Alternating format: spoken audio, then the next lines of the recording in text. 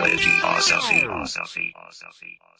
Hello and welcome to this episode of Irreligiosity, the one true podcast. This is a special, we're back, bitches! That's right. Bitches, we're back.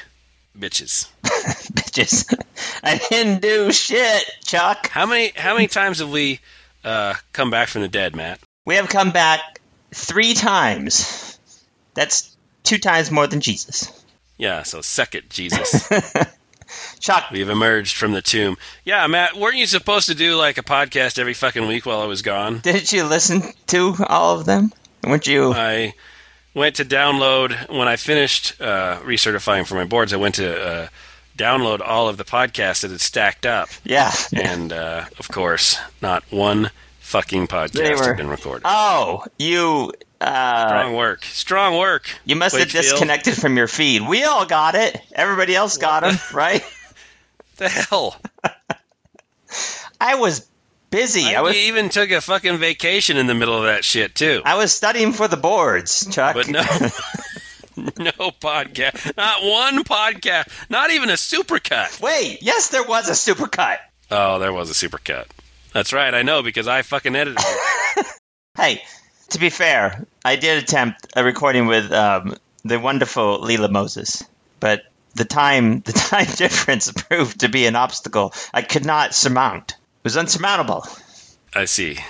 I'd apologize, but I have seen 0 Patreon dollars so far. Where's all that Patreon money? Yeah, we signed up for it, I think. Pretty sure.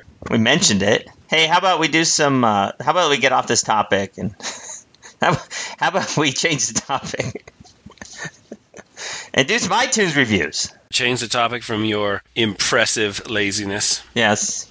What the fuck did you do for 2 whole months while I was breaking my back studying? I had to go to Cozumel and scuba dive. That was one thing. I didn't have a choice. It had to be done. I worked. I really did. I did some working. I flew people around. Crashed a couple planes. I crashed 0 planes. I still have a perfect record. Well, Matt, you might be surprised to learn that there were some iTunes reviews in our absence while we were busy sitting on our asses. People got off their asses and started reviewing our show. So the people that reviewed the podcast did more work on the podcast than I did in the last couple of months. Yes, that is true. A new low for our show. I'd say that's a new high, I think. You're looking at it all wrong, son. One of my faves, 5-star review from My T. I like the show because of Chuck. Did you hear that, Matt? Oh. Chuck. What? Chuck. But the next sentence. Matt, you are better than your douche predecessor. Yay. So there's that. I also like the dynamic of Chuck basically spoon-feeding everything to Matt until he understands, which has the added benefit of helping me understand. That is true. Well, hey, hold on. And that is not an act Matt puts on, by the way. That actually is how smart he is. That's the character. It's just a character I play. Oh, it's the character, Matt? Yeah. I am the foil to your epee. I don't know. Matt, you should get an Academy Award. I think so. Yeah, but I'd settle for a Golden Globe. Golden Globe. Great free entertainment. 5 stars by Rachel Shields. Love the show, guys. I listened to you back when I was a Christian and thought you were completely blasphemous. Well, she's right. Yes. We are. But she kept listening anyway. What?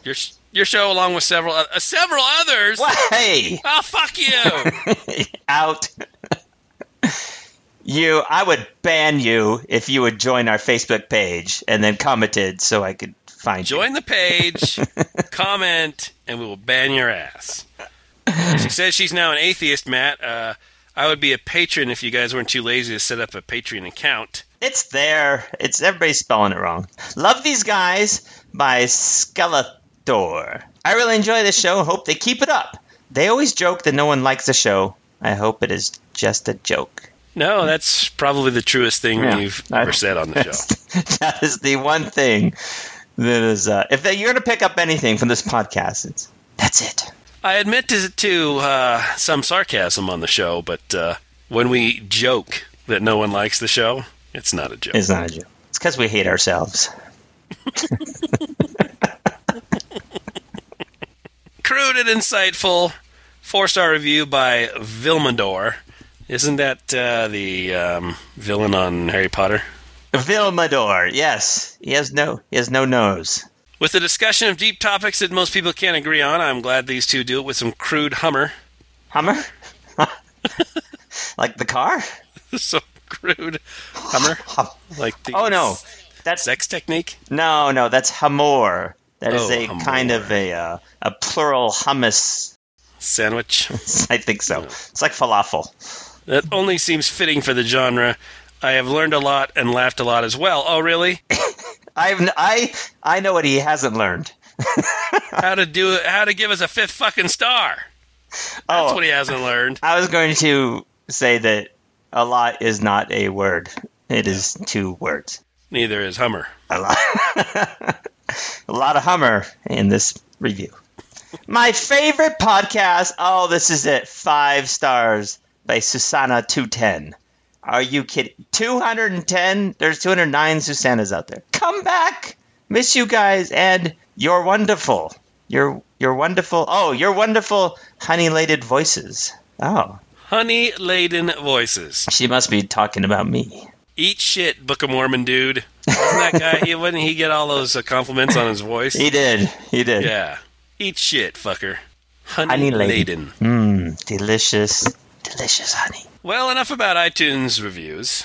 How about skunk dicks? Let's do some skunk dicks. Let's do them. Let's do some dicks. Chuck, as you know, it is a mere year and a half away from the next presidential election in these here United States. So that means, of course, that they're campaigning already. Ugh. The crazies are out in force this year. I thought it was an entertaining Republican field last time around, but we got Ted Cruz this year. Oh no, this is going to be, if we get Michelle Bachmann back in again. Oh, it's going to be fucking great. She might make a run for it. We got Mike Huckabee. He's a perennial Republican loser. Crazy as shit. Who else? Ben Carson, our favorite on the show. Ted Ben Carson's thrown his hat. Cruz, I think you've mentioned already. Yes, Ted Cruz. And Marco. He's crazy enough he's worth repeating. Yeah, Ted Cruz. I love how Ted fucking Cruz thinks he's going to appeal to anyone? Wide percentage of the population. In a general election, Ted Cruz is going to fucking have a chance in hell of winning. How about Marco Rubio? Mr. Excuse me while I slurp this bottle of water down.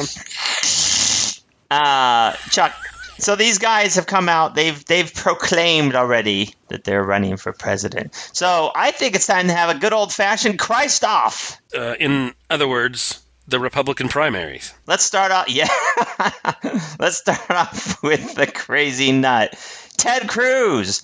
Here's what Ted Cruz has to say about God and government. America was founded on a revolutionary concept, namely that our rights don't come from government, they come from God Almighty. The natural rights of man include life, liberty, and property. I wasn't expecting that third one. Yeah, he's quoting not from the Constitution there, but the sort of the Declaration of Independence. Yeah, life, liberty, pursuit of happiness / property. Property is very important. Well, the rights don't come from government; they come from God. Yeah. That's why we have a Bill of Rights written by the government. No, I think it was written by God, right? Oh, this is written by God. Yeah. That's right. I'm sure somebody will say that. The hand of God. Next up, Mike Huckabee. I wish I could do the accent, but I don't quite have that douchey Southern thing. But here we go. I respect the courts, but the Supreme Court is only that. The supreme of the courts. I'm sorry. I love that line. It is not the supreme being. It cannot overrule God. When it comes to prayer, when it comes to life, and when it comes to the sanctity of marriage, the court cannot change what God has created. Oh, Lord. Well, I hope he finds out in a couple months that the court can indeed overrule God. Yeah. I'm thinking from the tone of that beats Ted Cruz right there. Overruled, Yahweh. Now sit the fuck down. Shut up. I can't wait to see him in that movie, too. The Criminalization of Christianity. Oh, it's going to be good. Well, this looks like Huckabee can really wrap this up, Chuck. This is Huckabee's fight to lose here. Yeah.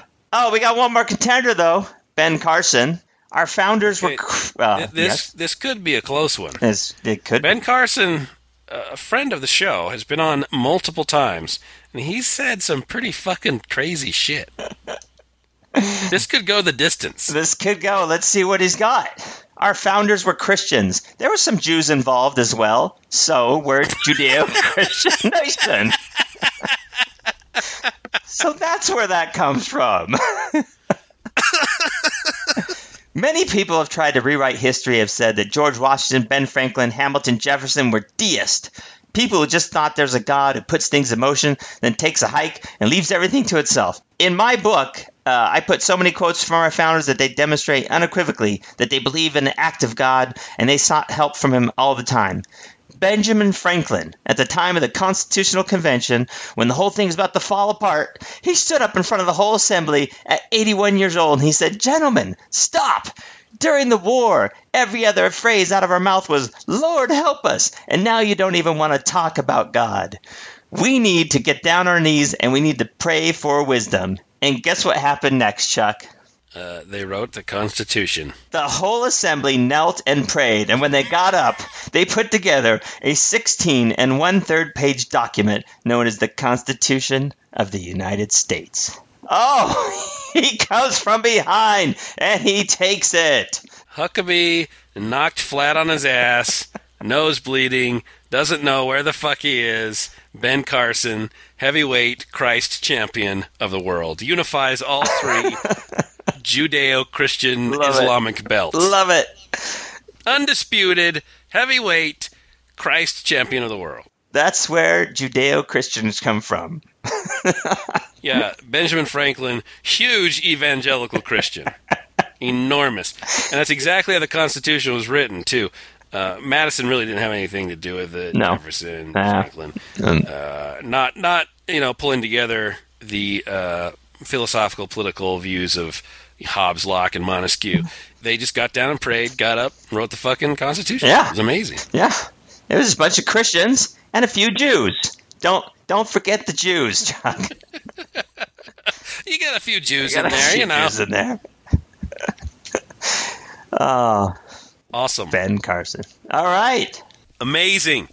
I would have thought maybe Huckabee would have pulled it off, but no. No.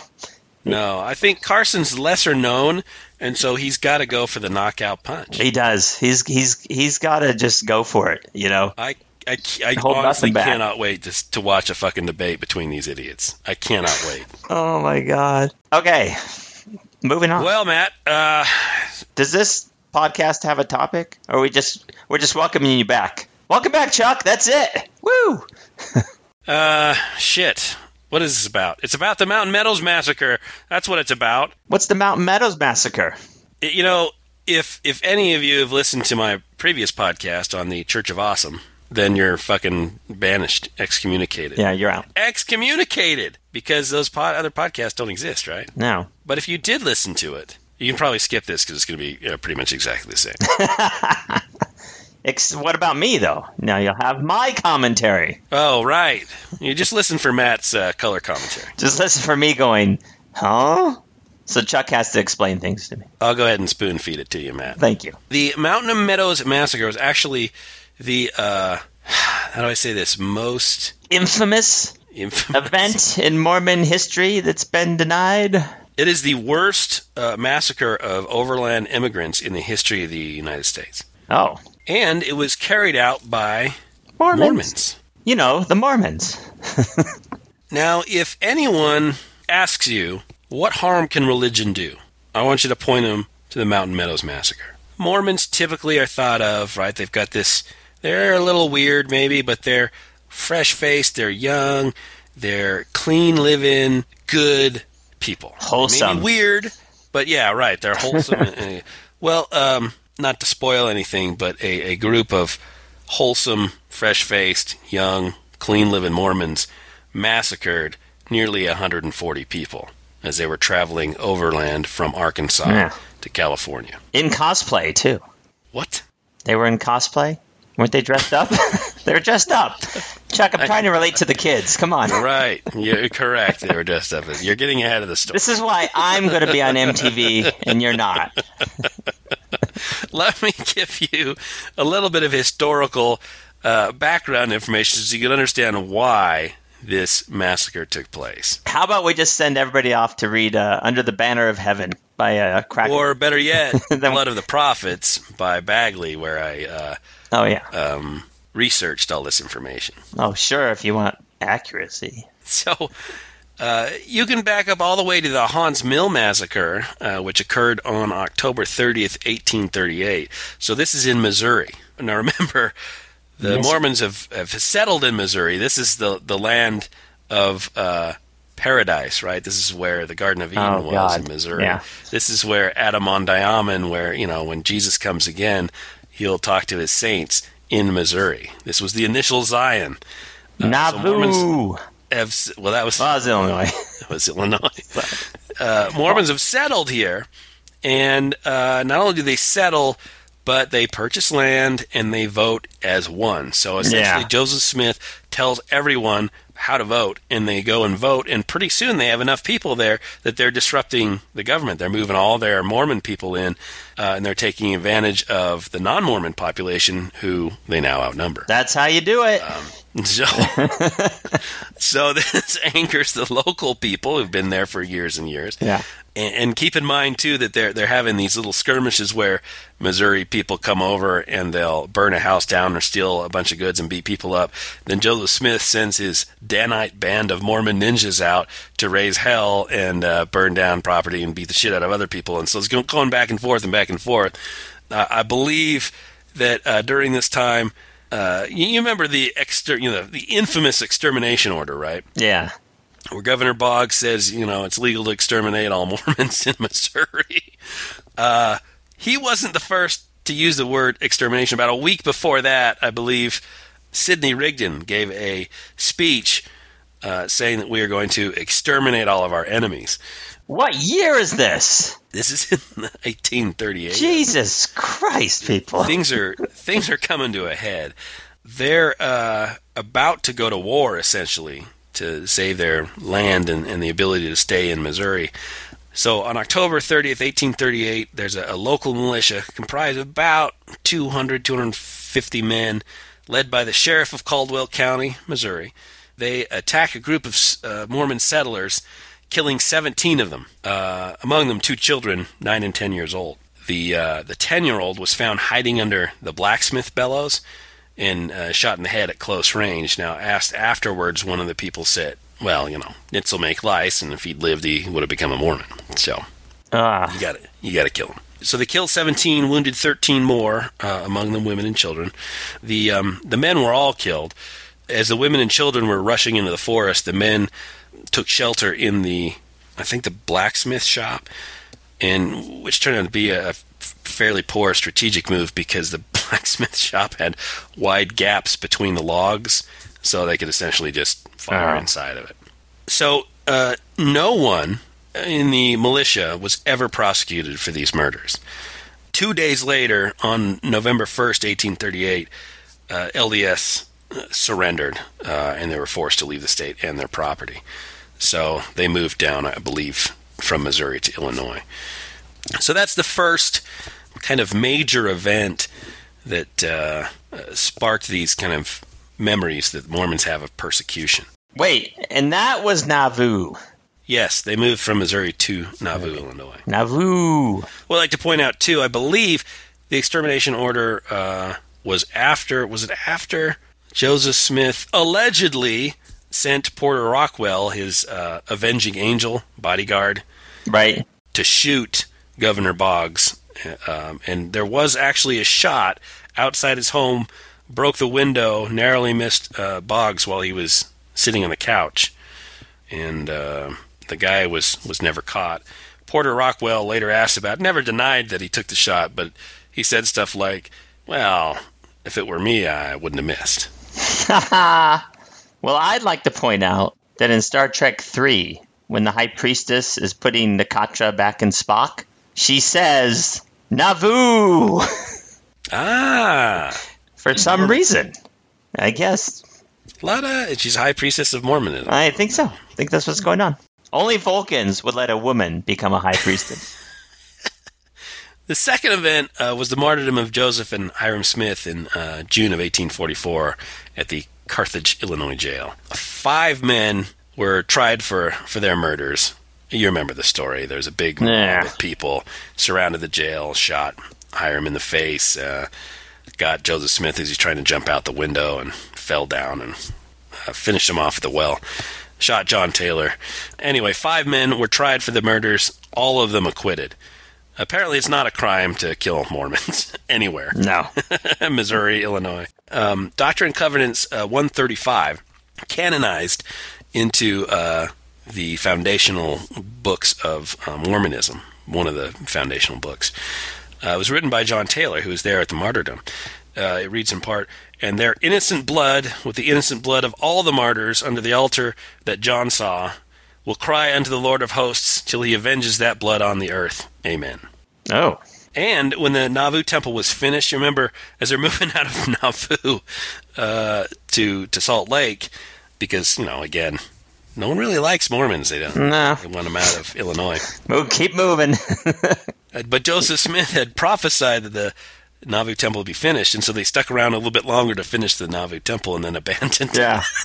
Just so the prophecy would come true. You said prophecies don't come true on their own, Chuck. It takes work. Has the Lord of Hosts avenged the blood on the earth yet?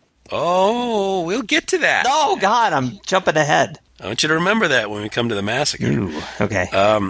Hold on, let me write that down. Now remember, as part of the endowment ceremony, you're supposed to pledge all of your work and earnings and everything like that to the church, right? Well, after... What? No way. Fuck that. Yeah.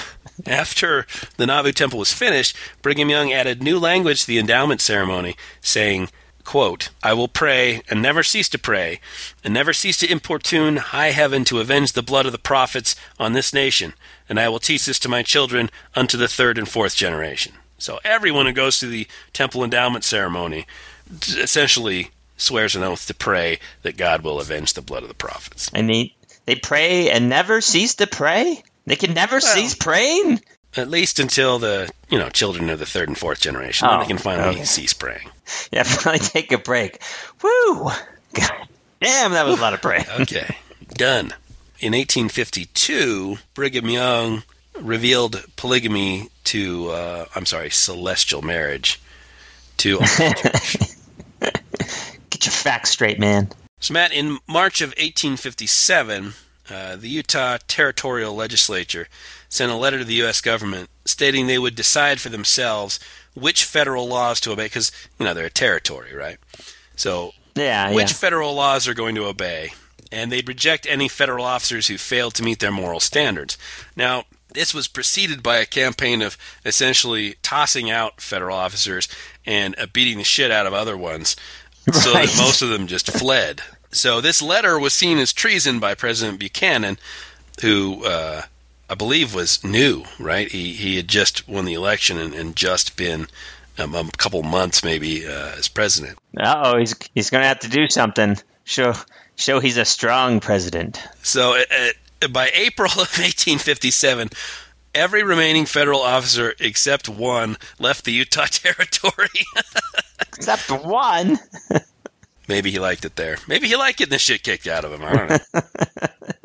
Buchanan responds by sending 2,000 troops and a new governor on their way to Utah.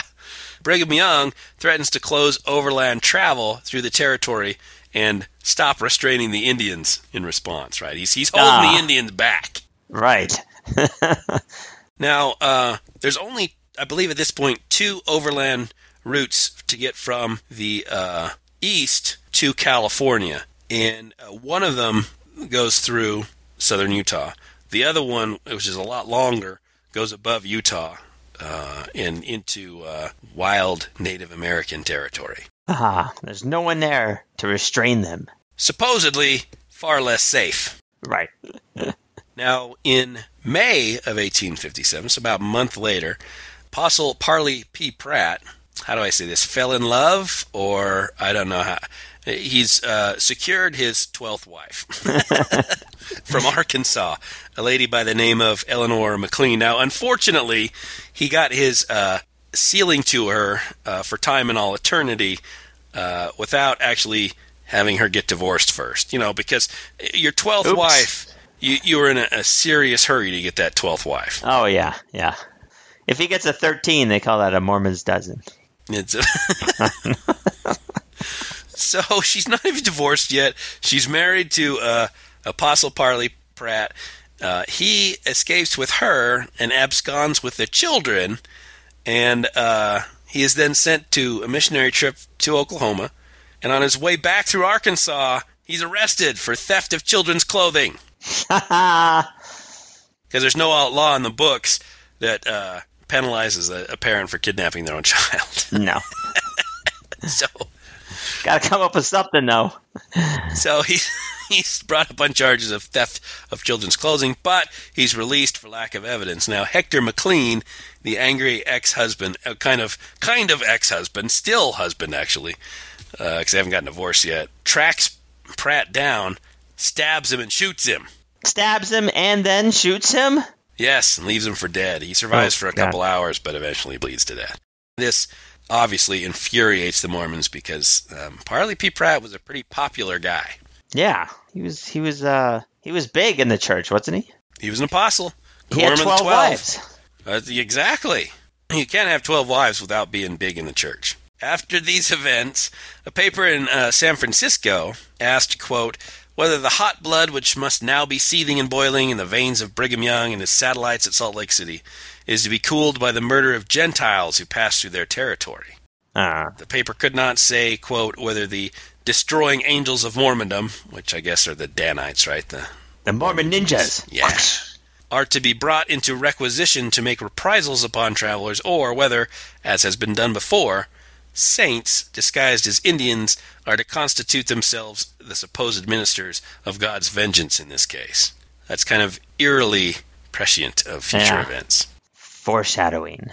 So Brigham Young sends Apostle George Albert Smith to tour southern Utah and give these fiery speeches to chasten the people, and to prepare the South for the government's pending invasion, because there are all these troops on their way, right? Right. Now, George Albert Smith, Matt, weighed well over 300 pounds, and he suspiciously continued to weigh well over 300 pounds despite 3 straight years of famine. I don't know about you, but if I'm down south, I probably weigh fucking 96 pounds because I haven't eaten in 3 years. Have this fat fucker tell me that I'm not righteous enough, I might just murder him. And eat him. He could feed us all winter. You imagine what he's looking like when, on that, pounding that lectern and really hungry. That's the classic. That's a classic move. Cedar City. Yeah, to show up fat and blame the starving skinny people for all our problems. Well, he pauses to eat a fucking turkey leg. That's exactly what I was going to say. He had a big old fucking turkey. It's like half in his mouth. There's a problem here. Is you people. I'm not praying enough. People are looking at him and he turns into a giant fucking hot dog. So basically, the people were told to store up their grain, not to give one kernel to immigrants on a penalty of being cut off in the church. So people can pass through, but don't give them any food or supplies or anything, because they might have to hold off a siege of the United States government. Right. Now, also, there's a doctrine of blood atonement, which Brigham Young's been preaching for the past few years. And it's that certain sins, such as mentioned in the Doctrine and Covenants, like the shedding of innocent blood, right? So those sins were beyond the power of Christ's blood to absolve. And they required the shedding of the sinner's blood. So apparently Christ's atonement was not infinite. Wow. It had limits. It's not good enough. Oh. So his blood was good enough for, like, white lies and stealing donuts or something. Yes, exactly. Not serious shit. So what do you do for serious shit? Well, then you got to spill the sinner's blood, not Christ's. Oh. So Brigham Young asked early in 1857, "Will you love that man or woman well enough to shed their blood?" I believe he said in the Journal Discourses, "If I open up that door and I see one of my wives having sex with another man, I hope I would love those people enough to throw a javelin through their hearts." That's true love. Because, when you're one of Brigham Young's fucking 50 wives and you want to have sex with someone else, for God's sakes, that's unforgivable. Yeah. You got to shed your own blood for that. No. Only Brigham or whoever Gets to fuck whoever he wants. Yes. That's the domain of a prophet, for God's sakes. I guess none of them loved him enough. Apostle Jedediah Grant said Mormons had a, quote, right to kill a sinner to save him when he commits those crimes that can only be atoned for by shedding his blood. We would not kill a man, of course, unless we killed him to save him. So I wonder, when they did this, did they ask his permission? Right. You killed some, you did some pretty bad shit. We're going to kill you, but we're doing it to save you. Is that okay? I don't want to be saved. Is that right with you? In the words of the internet, seems legit. Seems legit. Sounds fair to me. So against this backdrop, the Fancher Party, which is an immigrant party from Arkansas, consisting of roughly 140 people, now 2/3 of which were women and children, take the northern route, traveling through Utah territory. Of course, like everyone else, they planned to resupply their grain in Utah, but because of that Mormon Reformation and telling you how to prepare for the pending federal government's invasion, they were denied. Now, this got them into some fairly heated arguments with the Mormons over grazing rights for their cattle, because they got to feed their cattle, right? Yeah. And they were told that they can't feed it, they got to go over here, they can't go over there. They got pretty angry. Rumors start spreading that some of their party were present at the death of Parley Pratt. And some of them had bragged that they had, quote, the gun that killed Joe Smith. So, ooh. I don't know if this is... It's hard to tell the timing of this shit.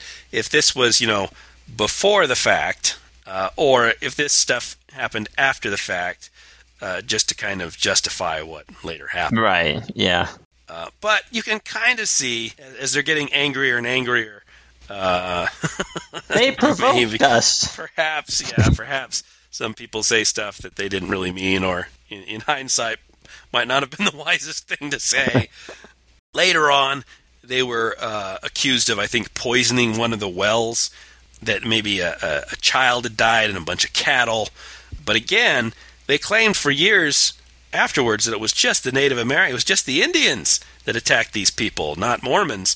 So I'm not sure why them poisoning a well would have made any difference at all. Right. That only justifies vengeance. And a separate investigation came to the conclusion that they weren't a big enough party to poison any well. I mean, they'd have to be carrying a whole lot of shit. Anyway. Yeah. Like the poison we carry, just in case we need it. Yeah, exactly.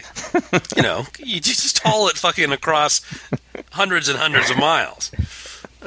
Sure. So, a group of priesthood leaders, among them John D. Lee, Isaac Height, Nephi Johnson, John Higbee, and the Bishop of Cedar City, Philip Klingensmith. Klingenschmidt?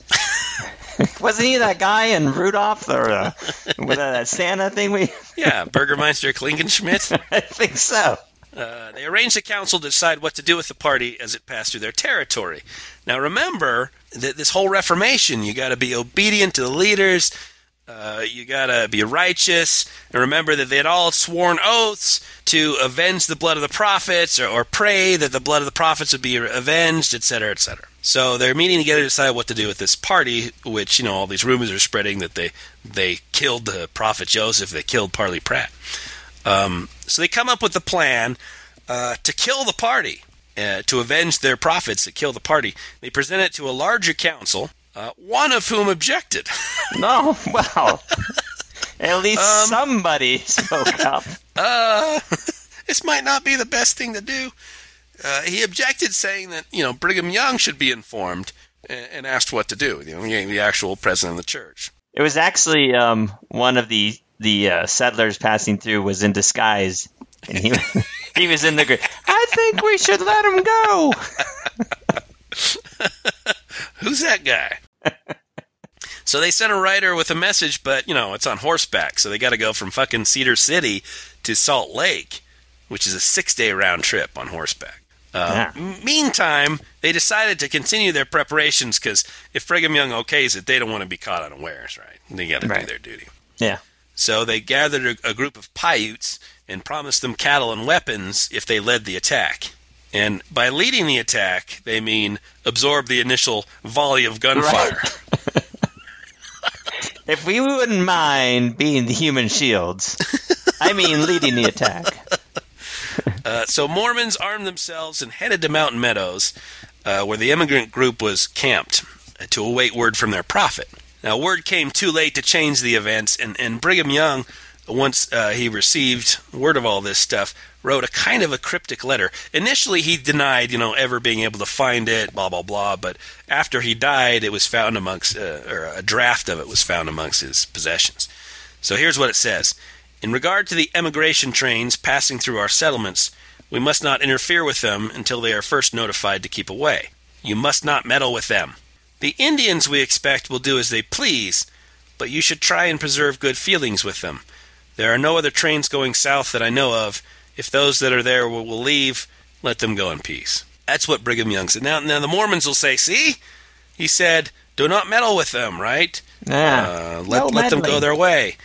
But there's that real kind of cryptic part about the Indians we expect will do as they please. And at this time, the army had arrived, and it was camped outside of Salt Lake. They'd sent the captain of the army in to talk it over with Brigham Young. Brigham Young threatened their army, saying, we will raise up with everybody, and I won't restrain the Indians anymore, and we'll kill everyone there. And the captain reminded him that, you might be able to repulse our attack, but eventually the government's going to send more and more people, and eventually you won't be able to repel the entire United States. And so Brigham Young said, well, I'll burn everything to the ground before I give it up. And so the question is, was he sending them a message to allow the massacre to happen to kind of put a period on this point? Look, I've tried to restrain these Indians with all my might, but sometimes they just, get out of hand. And look, now they've massacred a group of immigrants. This is what the future looks like if I'm not here. And that is that what he meant by the Indians we expect will do as they please? In any event, on the morning of September 6th, so this was before they got the message, John D. Lee saw that the wagon train was really disorganized, and he thought, this is a good time to strike. They had planned to hit them later, kind of in a narrow canyon way, where they'd be all in single file. They couldn't circle their wagons. But he thought, you know what, if we hit them now, get this done with and over. So about 100 Mormons disguised themselves in war paint, and the morning of September 7th, rode into camp, fired, killing or wounding about 15 people. 40 or 50 Paiutes rushed in and stampeded the cattle away. Unfortunately for the Mormons and the Paiutes, the immigrants were well armed. They returned fire, repulsing the attack long enough to circle their wagons, and they began fortifying their position. They actually dug a trench and a place for the kids, the women and children. So they dug a little pit for them to sit into. Unfortunately, they didn't have a good enough position to circle their wagons to enclose the main source of water, which is a nearby spring. It was about 50 yards outside their circle. Yeah. Now, when I first heard about the Mountain Meadows Massacre, it was presented to me that it was just a single attack that happened once and it was done. That's what I always thought as well. This was a 5-day siege. So they repulsed the initial attack. The Paiutes, a number of them were injured. I think some kneecaps were shot. Ow. And so they kind of lost their will to battle. The Mormons had promised it would be very easy. They have God on their side. They've got magic. And so apparently it convinced them that this really didn't work. And so a lot of the Paiutes left. And so... Well, kneecaps, Chuck. I mean, did those grow back? I'm not sure I would have been too happy sticking around either if I got my kneecap shot off. No, you don't get those back, do you? They're not very good. Kneecaps aren't very good at growing back. No. You are correct. Do you really need them, though? You typically get 2 kneecaps and then that's it. No reserve. So Lee led another attack the next day, but that was repulsed as well. So now we're on day 2 of the siege. They're kind of dug in, well fortified. He sends for aid to Cedar City because the Paiutes are leaving. He doesn't have a whole lot of people here. If he tries to rush it, he's going to take heavy casualties. He has fucked up. So Colonel Dame, head of the Nauvoo Legion. Nauvoo! Sorry. Remember Nauvoo? I remember. Sent back orders that everyone in the party who could give an account of the ordeal must be done away with. They got to kill everybody. Oh, yeah. At this point, they've had several attacks. There's a high likelihood that even though the Mormons have painted themselves up as Native Americans, that the adults inside that camp know what's going on. They know the Mormons are with them, so they cannot let them go. Reinforcements arrived from Cedar City, and a plan was created. Get the immigrants to agree to surrender in exchange for protection and safe passage to Cedar City. So by the time reinforcements arrived, it was about the 5th day of the siege. Now, these guys haven't had water for 4 or 5 days. I think maybe one guy had sneaked in and got a couple buckets on day 3, but that's it for the entire camp. Remember, this is 140 people. About 15 of them are dead now, so you got 125 left inside this fortifications. Their ammunition's running out, but the Mormons aren't quite sure how much they have. So day 5 rolls around. Lee goes into the immigrant party under a white flag and starts negotiating with them. After a lot of discussion and some heated argument, including the leader of the camp got shot and wounded. And so he spent 5 days in pain, right? He's still alive. They went and asked him, they've offered us this. We're running out of ammunition. We have no water. We're running out of food. There's women and children here. They've offered us safe passage as long as we turn over our guns, and they'll protect us and they'll take us to Cedar City. And his answer was, good God, no. But they thought he was delirious, so they decided, all right, well, we'll go ahead and do this. Yeah. No, don't do it. They're exhausted. They're suffering from thirst. And they probably thought they had no other choice. It was either this or get killed anyway. So you go for at least the hope that these people aren't total monsters and won't murder women and children. Oh, no. Sorry. Sorry. You must be thinking of a different religion. Yeah. So Lee led the immigrants out in 3 parties. First, he filled a wagon full of wounded and the youngest children. In the second, you have women and older children. And third, the men who are marched out in single file, each one flanked by an armed escort. So they marched for about a half an hour, kind of over a little bluff and around a turn, and a guy named Higbee fired a shot in the air, gave the order, halt, do your duty, or do your duty to Israel. The armed guards turned and shot the unarmed men. Nephi Johnson gave the order to kill the women and children, who were in the second group, and they turned and shot them as well. All right, so out of a party of roughly 140 people, only 17 survived. Every one of them small children who the Mormons thought were too young to remember. Now, not surprisingly, some of them did remember. Now, these are all, I think, aged 6 and younger. Now, these sections I'm going to be reading are straight out of Blood of the Prophets by Bagley. So it's a very interesting read, very thorough, very well documented.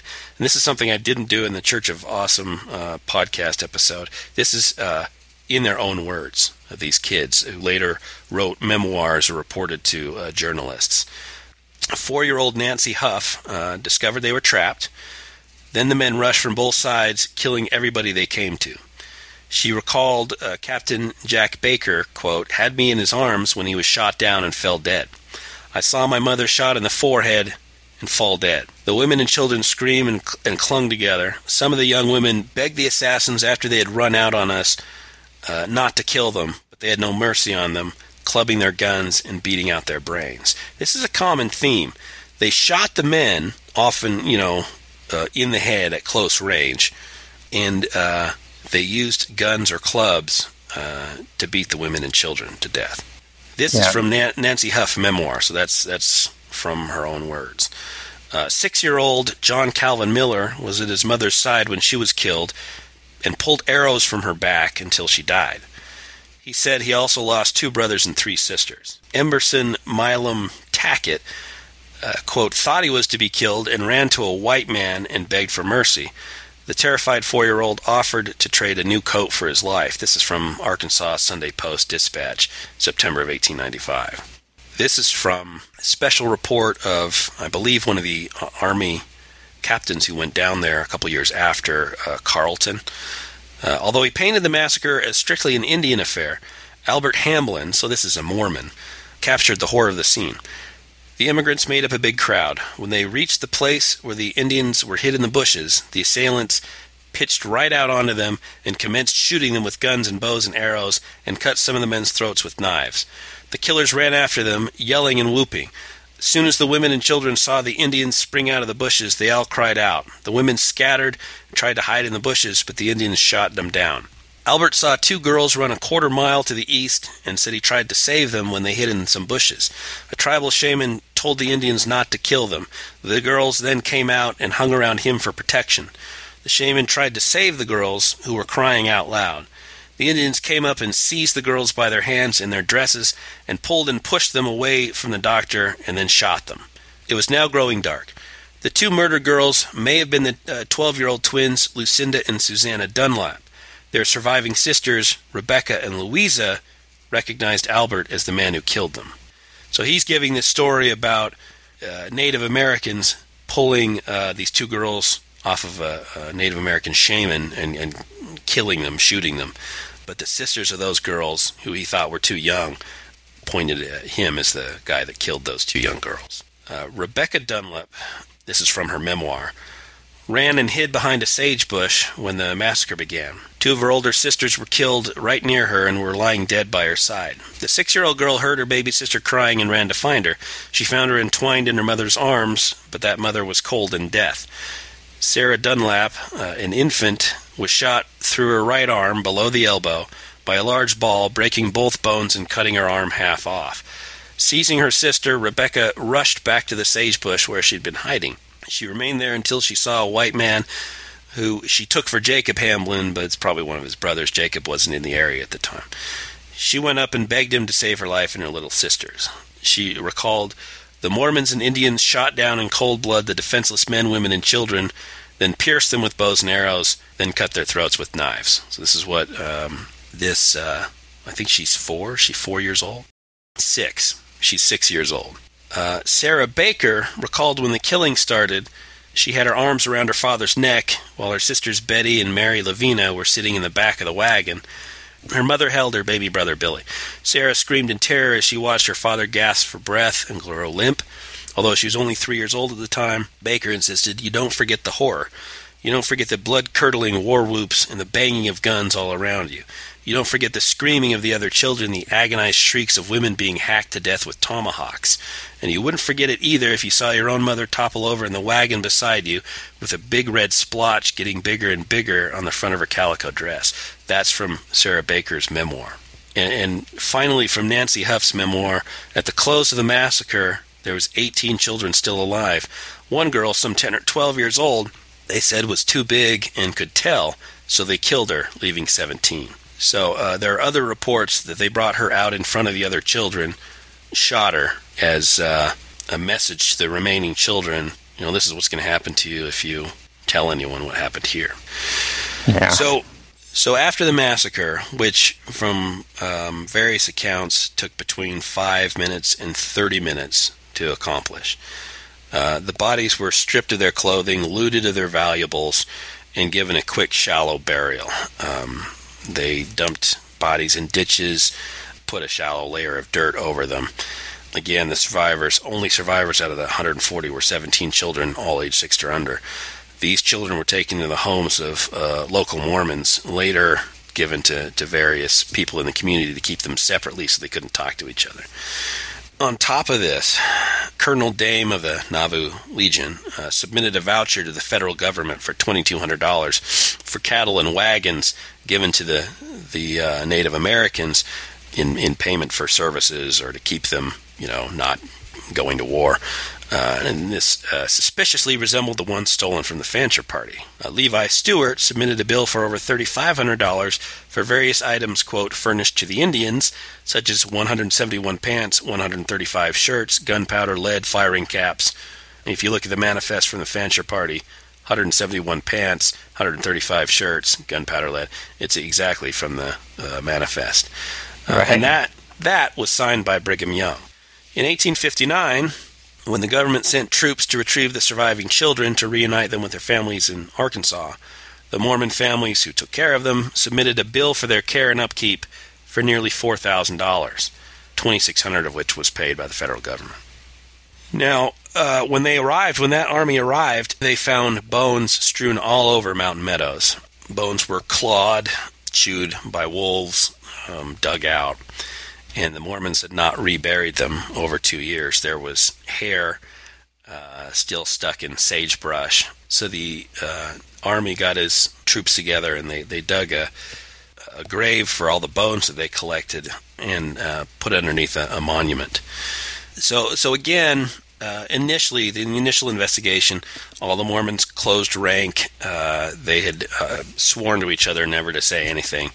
But some stuff still got out. And eventually, after multiple trials, John D. Lee was executed in March of 1877. So this was 20 years after the incidents occurred. He was brought to, I believe, Mountain Meadows and sat next to his coffin and executed by firing squad. So that intervening time, that intervening 20 years is a whole story in and of itself. But out of all the involvement, only one person was ever tried, prosecuted, and convicted for the crimes. As a postscript to this, in 1999, the church, they put a hastily constructed monument after the first one was taken down. I think in the 30s maybe. In 1999, the church moved to restore the Mountain Meadows monument, and they were clearing out the space with a huge backhoe, and they found a lot of human bones. Yeah. Unsurprisingly, as always happens when they find human remains, work stopped. The remains were subject to forensic analysis, and so the remains were at least 28 men, women, and children. Those were buried by the U.S. Army in 1859. Most adult male skulls had gunshot wounds to the head. Most female and child skulls had primarily blunt force trauma, including children's aged 4, 7, and 9 years old. This corresponds with the reports that the investigations kind of brought up, that the men were mostly shot, the women and children were bludgeoned to death. Of the 11 gunshot wounds, 6 were shot from the rear, 5 were shot face-to-face.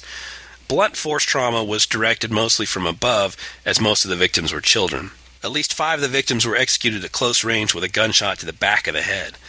There was 1 gunshot wound to the top of the skull of a male child somewhere between 10 and 15 years old. 1 female victim was found to have broken teeth, suggesting that gunshots were used on women and children as well. Now, needless to say, when the initial results came out, the excavation was rapidly put to a halt by order of Mormon Governor Mike Leavitt, and the bones were reinterred, and the monument was quickly refurbished. So, big to-do when this happened in 1999, but, largely forgotten about now. Yeah. As is the Mountain Meadows Massacre, outside of Mormons, which, again, as it was presented to me, it was like a single attack. I had no idea before I started researching this that this was a 5-day siege, and included the murder of over 120 people, again, the vast majority of which were women and children. Yeah, no one remembers shit. You let time go by, these things slip away. The only thing people ever remember about the Mormons is polygamy. You're right. Keep in mind that these were regular people. They were God-fearing, good, obedient Mormons. Yeah, you'd have to be, I guess. And that's the problem, isn't it? Unquestioning obedience. Yep. A lack of skepticism. Aside from maybe 1 or 2 people who raised an objection, like, oh man, maybe we shouldn't murder 140 people. Right. Perhaps we shouldn't sanction the killing of nearly 140 innocent people. Now, that's a problem, though, is they didn't believe they were innocent. There were all these rumors that they had murdered Joseph Smith, they'd murdered Parley P. Pratt, blah, blah, blah. So that's probably the excuse that was used. But, again, the leaders thought that Brigham Young was hinting at this stuff, and certainly George Albert Smith was certainly hinting at this stuff. And perhaps Brigham Young initially wanted this to happen to send a message to the federal troops that were stationed at his doorstep. Don't fuck with the Mormons, or this is what's going to happen. We'll either close the overland routes, or these people won't be safe. These people are kept safe at my say-so. So they'll fuck with us, and your citizens are going to get murdered. And, of course, the Mormons had to carry it out. Now, I'd like someone to explain this to William Lane Craig, because in his debates in an article, he's defended the Israelites in the fictional story where they killed men, women, and children, right? Because they were ordered to by God. He defended them and said, oh, how terrible. Can you imagine being an Israelite soldier and having to do this? How terrible for them. I wonder if he'd be as willing to stand up and defend these Mormons, who actually did, this is not a fictional story, actually did murder wholesale men, women, and children. Shot them, bludgeoned them to death, clubbed them to death, caved in their teeth with their guns. Men, women, and children. They really loved them. So, when someone asks you, what harm is it? Why do you atheists hate religion so much? Why, what harm do these nice, God-fearing, wonderful people do?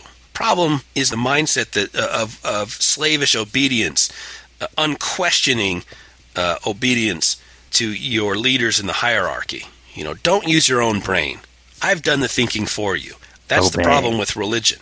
God's perfect, right? He can't make a mistake. Right. Whatever orders he gives, through me, of course, you need to obey, unquestioningly. And you can take normal, good people and convert them into monsters who are capable of the slaughter of 120 plus men, women, and children just by inserting religion into their lives. Yeah.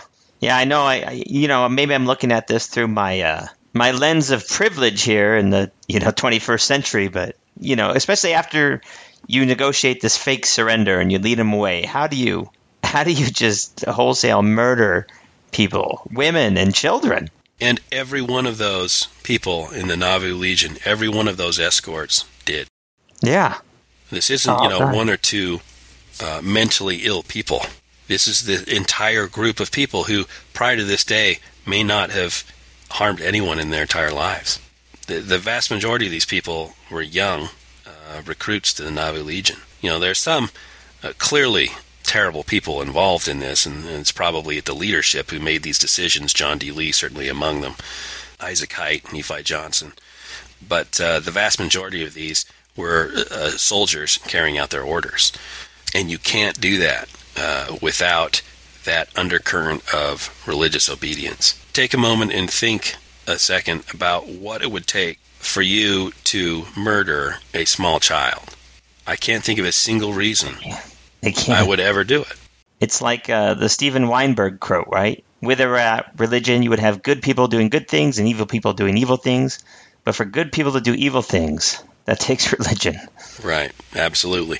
And it's easy to see why our armed services and religion cozy up so well together. Unquestioning obedience to authority. Oh, yeah, and then that's a can of worms I don't want to open. There's a whole parallel between the Iraq War, Crusades. Quit opening that can of worms, Matt. I will close that can of worms. It is time to end this terribly depressing podcast. End this, Chuck. End it now. On a lighter note, perhaps we'll come back with, founding fathers maybe, since it was mentioned and will be mentioned over and over again in the fucking Republican primary. Remember the founding fathers were all fucking evangelical Christians. They were all up there like singing hallelujah in the whatever that place was they wrote the Constitution. Some room, some building. Bible thumping fucking evangelical Christians. Singing gospels and Ben Franklin, one of the most evangelical Christians of all. Totally. He's like a modern Mike Huckabee, or is it the other way around? On the historicity of Jesus, I've been listening to that audiobook, Matt. So I might do a podcast on that. Well. So, if you made it all the way through this podcast without turning it off in sheer disgust, and I don't blame you. For anyone who's still around, I'm amazed. Hello. Chip in. Do you want the next podcast to be on the Founding Fathers' religion, or do you want to be on the historicity of Jesus? We will take every vote into careful consideration. Yes. But don't go to the website, because I never check that. So. Chuck does, though. Okay, go to the website.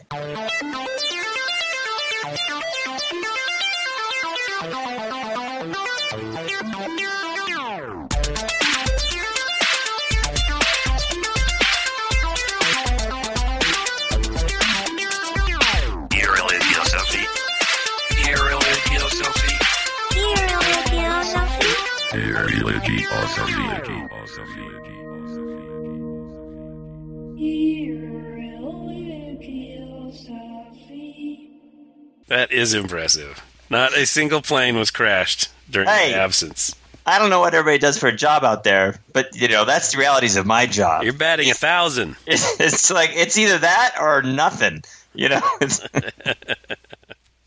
don't get in the Hall of Fame for batting like 333. I've only crashed 25% of the flights. That's like a C, almost a C plus.